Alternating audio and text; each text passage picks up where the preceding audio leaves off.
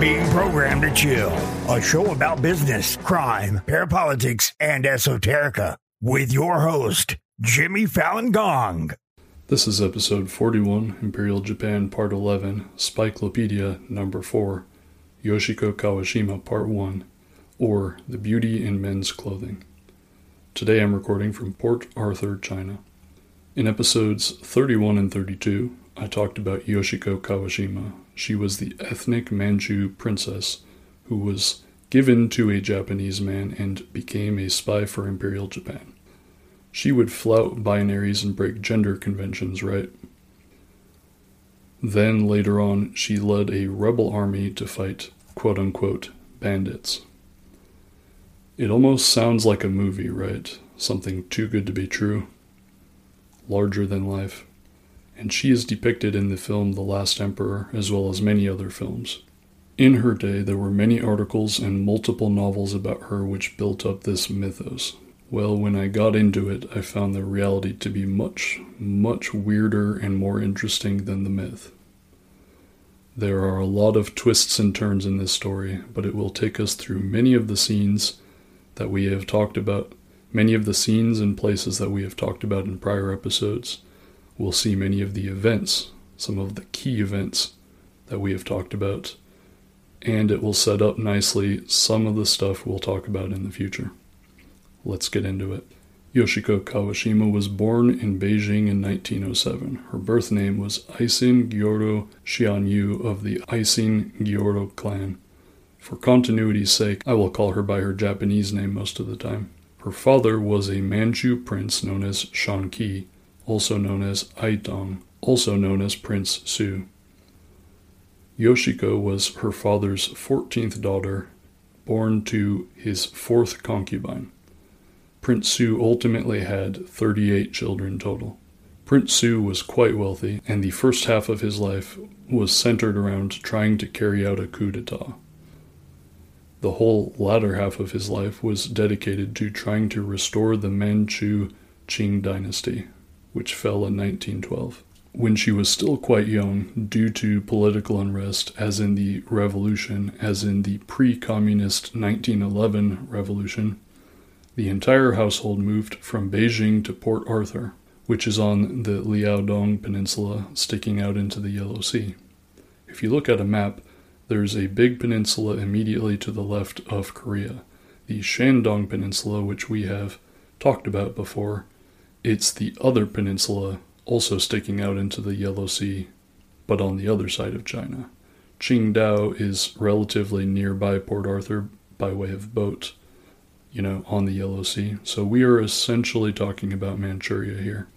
Prince Su found himself with a lot more time on his hands after essentially the Qing dynasty was falling. So there are these lovely stories of him taking his family, his dozens and dozens of children, on hiking trips, and he began to teach his daughters archery.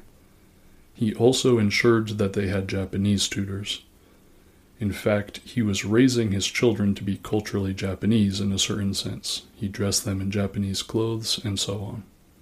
This was because Prince Su was essentially hoping for the Japanese to restore the Qing dynasty and specifically to put him in power, right? The historian Christopher Duell described Prince Su's home, saying, Prince Su's home in Port Arthur became a de facto headquarters for quasi-clandestine independence movement plots, with the constant coming and going of various Japanese, Chinese, Manchu, and Mongol parties. He also used the term busy conspirators' lair, and described how the home was filled with weapons and explosives, currency, and imperial dragon armbands. One of the key figures in the household was Prince Su's close friend and advisor, Naniwa Kawashima, who was serving as the secret liaison between the Japanese government and the army in China. Now, I know it's been a while since we've talked about Manchukuo, like that was all the way back in episode 31. But we are essentially talking about the same region, except several decades before Manchukuo would be established in 1934. This is the period of time when Japan was attempting to convince the region and the world that the Manchu and the Mongols were closer to the Japanese than to the Han Chinese. We're talking about like made-up linguistics, made-up history, and they were aiming on backing quote-unquote independence movements to liberate Manchuria and Mongolia from China. And to be fair, like they weren't completely inventing whole cloth some of these claims as well, right? But notice the concept here. Using ethnic groups to drive wedges to break up large countries in order to advance one's own imperial aims.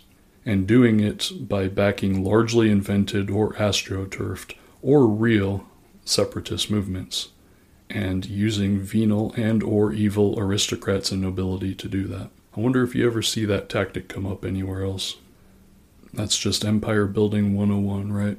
So Prince Su gave his daughter to Naniwa Kawashima, and in doing so, she received a Japanese name, Yoshiko Kawashima. Now there's a lot of speculation as to why Prince Su did this. The generally agreed upon reason at the time was that the prince took pity on Naniwa, whose marriage produced no children. That's what Naniwa said himself, in fact. Naniwa wrote, "He told me that he was sending me a toy." Additionally, Prince Su already had 13 daughters, so what's giving one away, right? It is also believed that Prince Su hoped to strengthen his bond with Naniwa and to deepen their mutual commitment to the Qing resurgence. It's not entirely clear exactly how old when Yoshiko was born, but it is believed that she was around 8 years old when she was given to Naniwa. We have Yoshiko's words describing this period of her life. "One day I was asleep in my bed in my father Prince Su's mansion, and the next day I found myself in Japan. I was taken away without knowing what was happening to me." Now would be a good time to talk about who exactly was Naniwa Kawashima. Born in 1865, he was fluent in Chinese. He worked as a translator in a bunch of capacities. He also became known as a Tairiku Ronin, or a continental adventurer, very much like Nisho Inoue, though a whole generation or two earlier, right?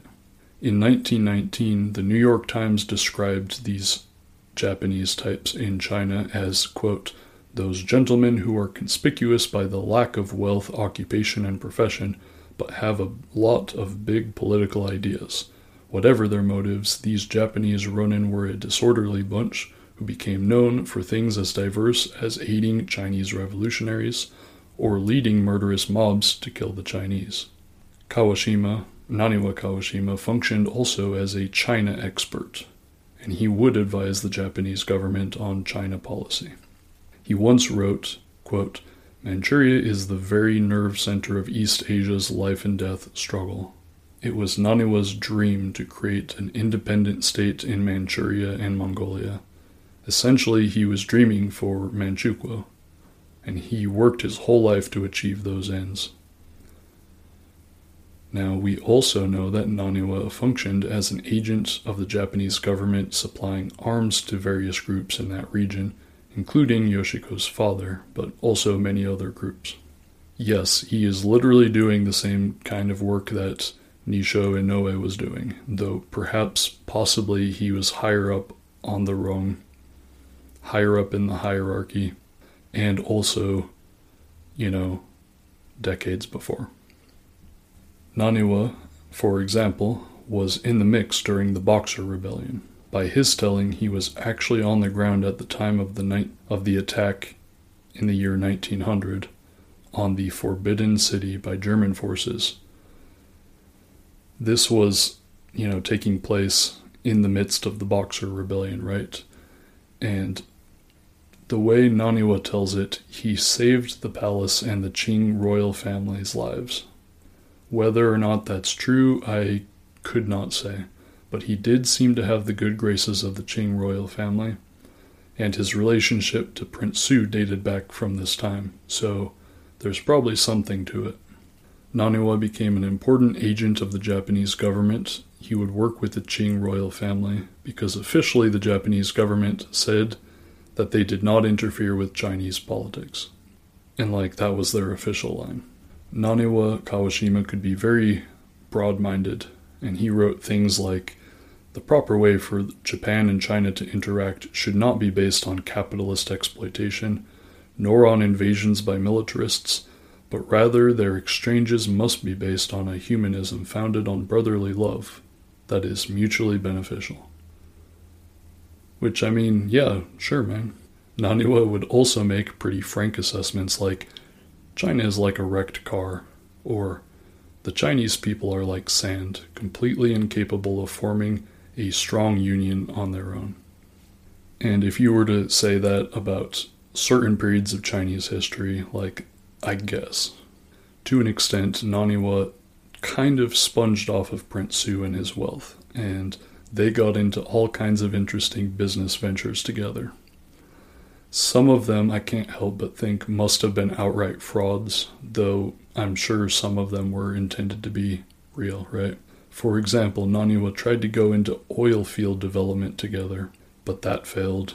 He also tried to make a product called Prince Z champagne cider. More tellingly, though, Naniwa wrote, "I often say that Prince Su's family is like China in miniature. If you want to know China, just study them. Prince Su was a great person, rare among men in China, but his more than 20 children don't resemble him at all. It's ironic, but in their stupid vulgarity, they are perfect examples of the Chinese mentality." Unquote. You know, it's pretty dark, but I suppose that Prince Su's family was also like China in miniature in that Naniwa raped one of them. Oh, yeah, content warning for sure. For the following 3 episodes, you know, we will be talking about some pretty dark stuff here and there, and as always, I try not to be terribly explicit. So, Yoshiko was sent to Japanese schools. There's a story of her showing up for the first day of school on a horse, and she told her classmates that this horse was a descendant of the very same horse that Napoleon would ride. As you might expect, that made a pretty wild first impression. She was said to be a class clown, and she would write, "My clowning ruins the study time of the other students, but I am, and my enemies will laugh at this, in my heart, not enjoying myself at all." Tears of a clown, right? Being royalty and a transplant, she took more of an attitude of like, that she was just auditing classes, and she did not dedicate herself to her studies at all. You know, both going off of what she said and others. But she was generally considered bright. She did learn calligraphy, haiku, painting, tea ceremony, and flower arrangements. But what was Naniwa's household like? Well, for one thing, this wasn't just a normal house. We're talking about a large manor in Tokyo which had upwards of 200 cherry blossom trees. For another thing, Naniwa Kawashima's wife, Fuku, was mentally ill. Although, like we've talked about, you know, especially with like the Bulwer-Lytton family, we have to take that diagnosis with a grain of salt because Naniwa Kawashima was constantly unfaithful to her. Unfortunately, Fuku reportedly took a lot of that frustration out on Yoshiko, which is essentially we have the classic evil stepmother situation. Along the same lines, Yoshiko said that Naniwa Kawashima was physically abusive to her. We have the comments of a relative of Naniwa who described the household as follows, quote, "In those days, right-wing hotheads set the tone in the Kawashima household. Weirdos and strange China Ronin connected to the Dark Ocean Society infested the house. The live-in students and the rest saw themselves as heroic types in training for great deeds. The world of these hotheads seemed idiotic to me, but from their point of view, I was just some heretic." Unquote. Take note here. Not only was Prince Su's family filled with revolutionaries, so too was Naniwa's house, filled with Dark Ocean Society, ultranationalists, and China Ronin, none of whom were probably a good influence on Yoshiko Kawashima either, though influence her they did. There was one person truly in Yoshiko's corner, the only person she could really rely on, and she was quite an interesting character herself. Matsue Akabane. Akabane lived quite a life before she was Yoshiko's tutor. She studied in the United States, at Columbia University in fact, and she had a real talent for languages. She had taught many foreign students, and she helped Yoshiko acquire a real talent for languages too. Now, the entire time that Yoshiko Kawashima lived at Naniwa's house, she was known as Naniwa's adopted daughter, though she was never legally adopted, nor was she entered into the family register. This would have grave implications later. Here's another great passage about her childhood. Quote, "She would one moment look so beautiful, with the mouth like a pomegranate flower and her pearly teeth. But then the next moment she would let out a really incredible sound that was like a croaking toad. Everyone passing by turned around to see what had happened. Even as a young child I wondered about these boyish habits of hers, which did not go well with her lovely appearance and was most unbecoming of a princess." Unquote. Let's talk about Yoshiko's vision of herself. She came across a book, The Story of Joan of Arc. She deeply identified with Joan of Arc. She envisioned herself as the ethnic Manchu Joan of Arc. She wrote, quote, "That day on the way home from school I bought The Story of Joan of Arc, and I stayed up till 10 o'clock at night reading the whole thing. As I was reading, I kept thinking, I also want to become Joan of Arc. The next day I went to school rubbing my sleepy eyes and started acting like Joan of Arc, telling everyone things like, if I had 3,000 soldiers, I would take China." Unquote. This was her vision of herself, but Naniwa also reinforced that idea, and of course he had his own reasons for wishing her to be a Manchu liberator. Now let's talk about some of the darker aspects of Yoshiko's time with Naniwa. We know that her time in the Kawashima household was not very happy, but things took a dark turn when she got older. Tellingly, Fuku Kawashima left the house as Yoshiko entered puberty. Now, years after this time, in 1932, a famous Japanese author named Shofu Muramatsu wrote a best-selling novel, The Beauty in Men's Clothing, which was based on Yoshiko's life. He had met Yoshiko Kawashima after the Shanghai incident of 1932, which, if you'll recall, I talked about that in episode 32. And we will definitely catch up to that point with Yoshiko. But he met her after that, and he said, regarding the novel he wrote, quote, "You can say that The Beauty in Men's Clothing was a collaborative work by Yoshiko Kawashima and myself." A collaborative work. Interesting. But it isn't just Yoshiko Kawashima telling him stories, right? In fact, Major Ryukichi Tanaka told Muramatsu to write the novel. More on that in the future. But you know how we've talked about, truths hidden in fiction? Well, the novel, The Beauty in Men's Clothing, contains a scene where the fictional version of Yoshiko Kawashima is raped by the fictional version of Naniwa Kawashima. And as sometimes happens, the serialized novel that appeared in magazines contained a more explicit version, which was later toned down in the published book version. Many, many years later, in 1956, in a Japanese magazine, Yoshiko's brother Xian Li said, "In other words, Naniwa Kawashima wanted to get his hands on Yoshiko. He was in love with her, who is 40 years younger. I'd heard from Yoshiko that Naniwa had really been after her. She cried and complained to me about this." What did Yoshiko Kawashima have to say? Quote, "I don't want to talk now or in the future about what went on in the Kawashima house. Therefore, I also don't want to write too honestly about what happened to me when I was 16. Unquote. Which is entirely valid, and I respect that, except there's no way that the story and its details would have made it into the Muramatsu novel without her telling him those details. And given her role as a spy at the time, I don't think that she told him that accidentally, right? I think it was very consciously her way of getting back at Naniwa many years later. That's my take. No one knows for sure. And if so, that's cool. I'm not saying that's bad, right? Just interesting to think about. Now, as she became a grown woman, she began to have suitors. The first love of her life was a man named Eiji Moriyama, who belonged to an ultranationalist group called the League for the Prevention of Communism. He had been involved in an assault on Goto Shinpei, a Japanese politician who supported better relations with the Soviet Union. Moriyama was often under police surveillance. One story says that in one of Yoshiko Kawashima's suicide attempts, Moriyama saved her life. The next first love of her life was Ainosuke Iwata, who was the head of the Patriotic Society, and he served a 12-year prison sentence for helping assassinate another Japanese politician in the foreign ministry who had opposed a theoretical Manchukuo. Iwata did not do the killing, but he was closely enough associated with the assassin who did kill the minister, and as the story goes, this assassin, after killing the minister, then skillfully committed seppuku over a map of China so that his blood poured over Manchuria and Mongolia. That's the story. I don't know how you could manage that, but maybe.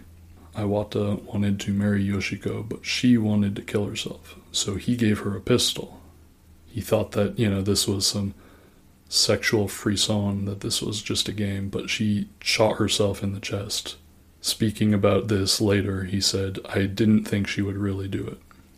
The next first love of her life was Lieutenant Toru Yamaga, by far the most respectable suitor up to this point. The Asahi Shimbun published a story, quote, "Chinese the catalyst for Yoshiko's marriage. Love develops with Lieutenant from Matsumoto's 50th Regiment." This is curious. Yamaga did not marry her, and then the Asahi Shimbun published Yamaga's rejection of her. Again, this is weird, because yes, it is kind of newsworthy. She's a Manchu princess, but, it's weird to be reporting on this in general, right? Now, it's around this time that Yoshiko Kawashima decided, quote, "I've had all this trouble because I'm a woman," unquote, and she chose to cut off all her hair. Which, valid, right? Change your hair, change your life, all that. But local woman gets a haircut doesn't sound newsworthy either. And mind you, this is 1925, but the Asahi Shimbun published the following article. Kawashima Yoshiko's beautiful black hair completely cut off because of unfounded rumors, makes firm decision to become a man, touching secret tale of her shooting herself.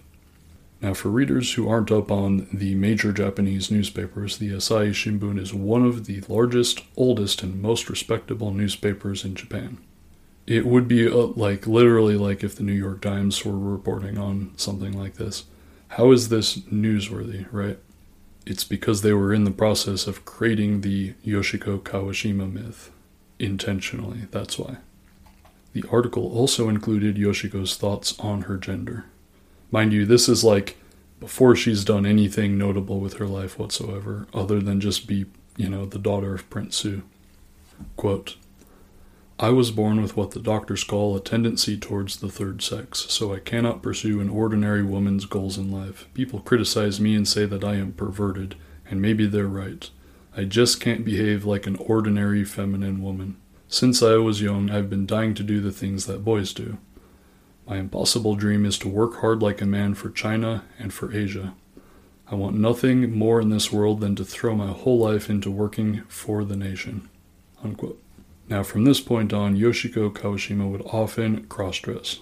Interestingly, this is also around the time that Yoshiko became a full-fledged spy for the Japanese, though, and we will get into this distinction too, she certainly viewed herself as spying first and foremost for the Manchu and for Qing restoration, which is to say restoration of her family to the throne, right?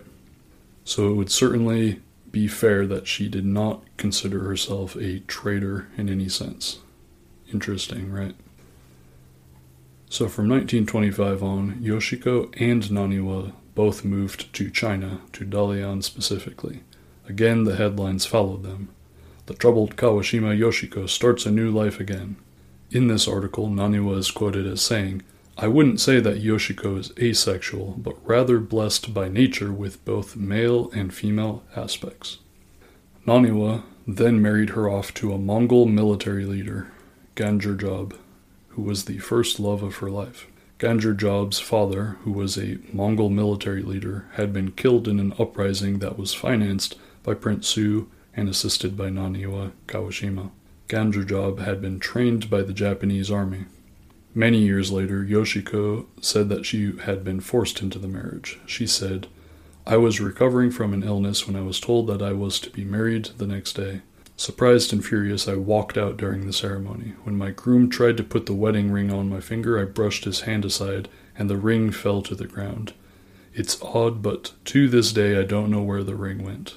Now, here's the best part about that story. There is a photograph of their wedding, and Yoshiko is very clearly wearing her wedding ring in the photo. Virtually nothing Yoshiko Kawashima said can be taken as the gospel truth. Yoshiko's family members also remember the wedding, writing many years later that Yoshiko had known Ganjur-Job since his time living at Naniwa's house in Tokyo, and Yoshiko's brother Xianli believed that Yoshiko in fact did agree to marry him. This marriage was attended by pretty freaking high-ranking Japanese military officials in the region, like the chief of the general staff, as well as Colonel Daisaku Komoto, who just 6 months later would assassinate the warlord Zhang Zhulin. If you'll recall, we mentioned Zhang Zhulin in episode 31 about Manchuria. Now, Yoshiko's marriage was part of the Japanese army's cultural warfare. They were trying to foster ties between Japan and Mongolia. In the words of Phyllis Birnbaum, if they could plant the idea that Manchuria and Mongolia are one in the minds of the public, ordinary people would go along with the military's goal of establishing an independent state, and would give it their support. What better way to drive home such a point than to promote the marriage of this attractive young pair, who were not, strictly speaking, Manchu-Mongol royalty, but were pleasing enough in their own way to serve as the kind of symbol that the Kwantung army sought." Unquote. But was their marriage a happy one? No. Yoshiko said, "My daily life was unbearably oppressive." Ganjur-Job's brother later wrote about the marriage, saying, "Almost immediately after her marriage, she abandoned all of her domestic responsibilities. She went out and enjoyed herself all over town every day. The dance halls and coffee shops became like a home to her. The Japanese were extremely curious about her and would clamor around her whenever they spotted her. They asked her to dance or got her autograph or escorted her to restaurants. She stopped spending any time in our house. Afterwards, Ganjur-Job took her away with him to Tushietu and tried to lead a quiet life there. But how could you expect her to have the patience to live on one of those bleak, lonely plains? Then she just disappeared. We had no idea where she was. My brother felt that she was already sunk into depravity by then, and nothing could save her, so he did not go looking for her." Unquote. They eventually divorced, and Ganjur-Job remarried not long afterwards. They reportedly had an amicable divorce, and Yoshiko would send a gift to each child that Ganjur-Job would have. What happened to Ganjur-Job, because he will not come up in this story again. Ganjur-Job had joined the Mongolian Independence Army, which was trained and funded by the Japanese and factions of the Qing dynasty. Functionally speaking, their whole purpose for being was to fight the Han Chinese in the region. Years later, after the defeat of Imperial Japan, Ganjur-Job was captured, and he was forced to give a lengthy confession of his crimes. He wrote, "My troops spent half a year in Jindong and Rehi fighting against the anti-Japanese forces that were headed by General Deng Hua and Commander Li. Altogether, there were 40 battles, not counting the small ones. In total, more than 3,000 members of the anti-Japanese forces were killed or wounded. We seized 1,600 weapons, rifles, carbines, and pistols. A truck was also part of our booty. More than 10 members of the anti-Japanese forces were captured. I can't remember how they were dealt with. My troops also seized more than 200 of the civilians' work animals, horses, donkeys, and mules. Although some of them were returned to their owners before we withdrew from the region, we still kept more than 30 for ourselves. Later, I received 4 mules from the 5th Regiment without feeling any shame. In the summer of 1933, under orders from the Council of the Puppet State of Manchukuo, we started to confiscate the weapons scattered among the local population in the southern part of the Qing'an province. I divided my officers in the police bureau into 3 groups. Each group was headed by a Japanese, and sent them off to work in the different districts. We confiscated any weapons we could find, rifles, guns, as well as cannons. 3 groups had various troubles when they were collecting the weapons. The Mongols lived on hunting and grazing, and found it hard to survive without weapons. In a fight between the Japanese and the Mongols, a Japanese stabbed a Mongol with his Japanese sword. After a long time, we finally confiscated 17,000 weapons in the area we controlled. We made the lives of the people there worse, especially the people who depended on hunting and grazing. We caused much suffering among the people whose livestock was wounded or killed by wolves during this time.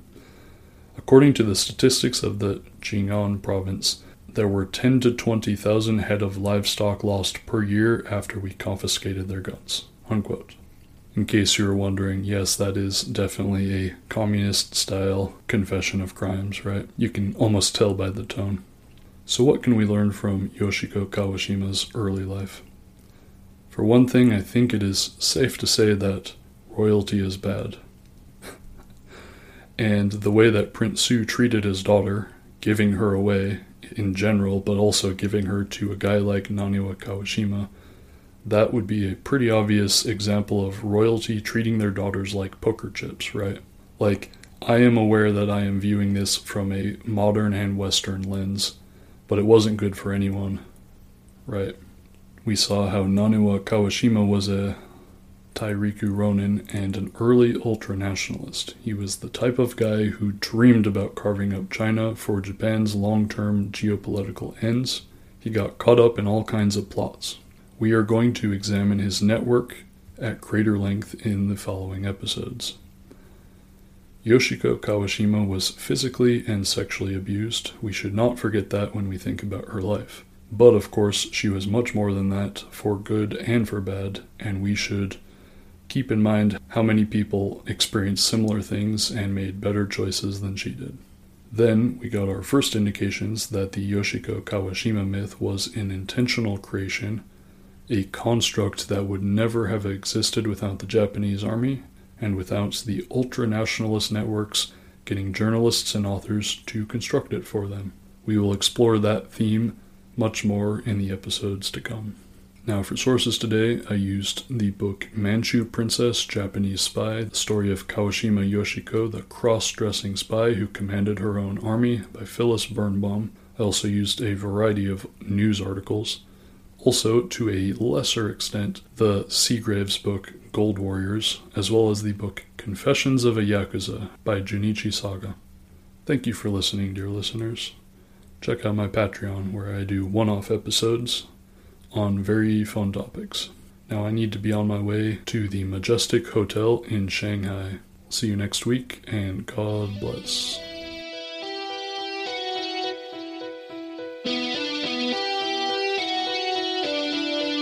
Yeah.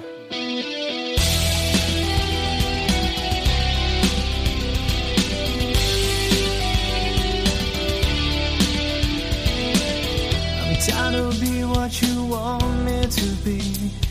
I'm feeling so faithless, lost under the surface. Don't know what you respected of me, but under the pressure of walking in your shoes. Every step that I take is another mistake to yours.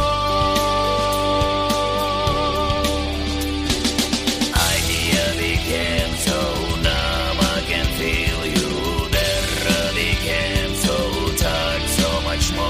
Oh, we are becoming this. All I want to do is be more like me and less like you.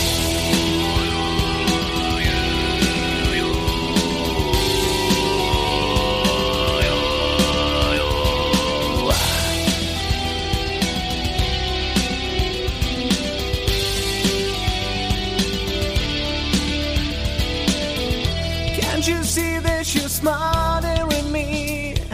Holding too tightly, afraid to lose control. Cause everything I thought I would be has fallen apart. right in front of you. Every step that I take is another mistake to you. And every second